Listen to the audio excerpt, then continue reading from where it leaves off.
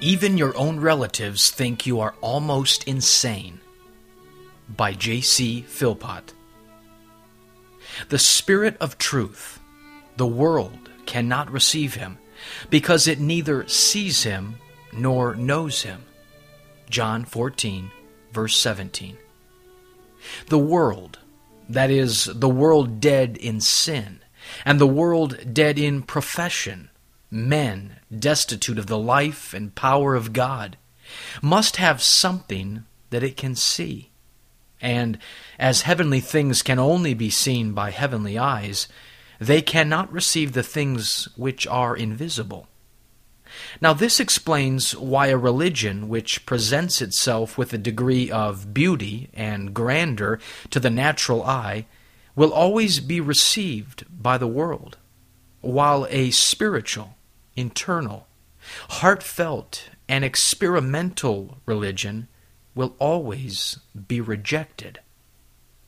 The world can receive a religion that consists of forms and rites and ceremonies.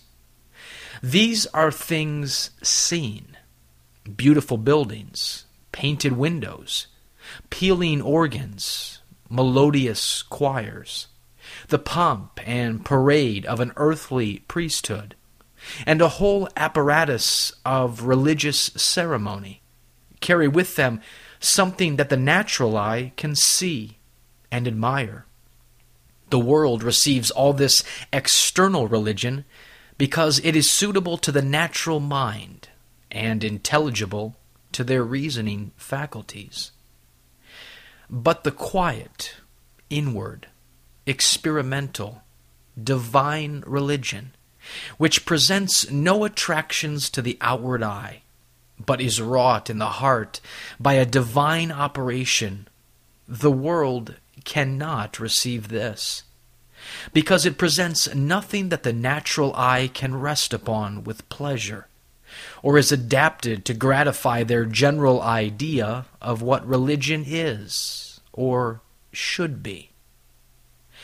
Do not marvel, then, that worldly professors despise a religion wrought in the soul by the power of God.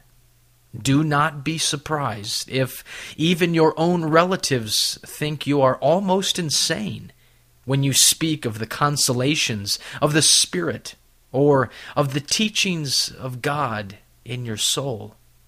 They cannot receive these things, for they have no experience of them, and being such as are altogether opposed to the carnal mind, they reject them with enmity and scorn.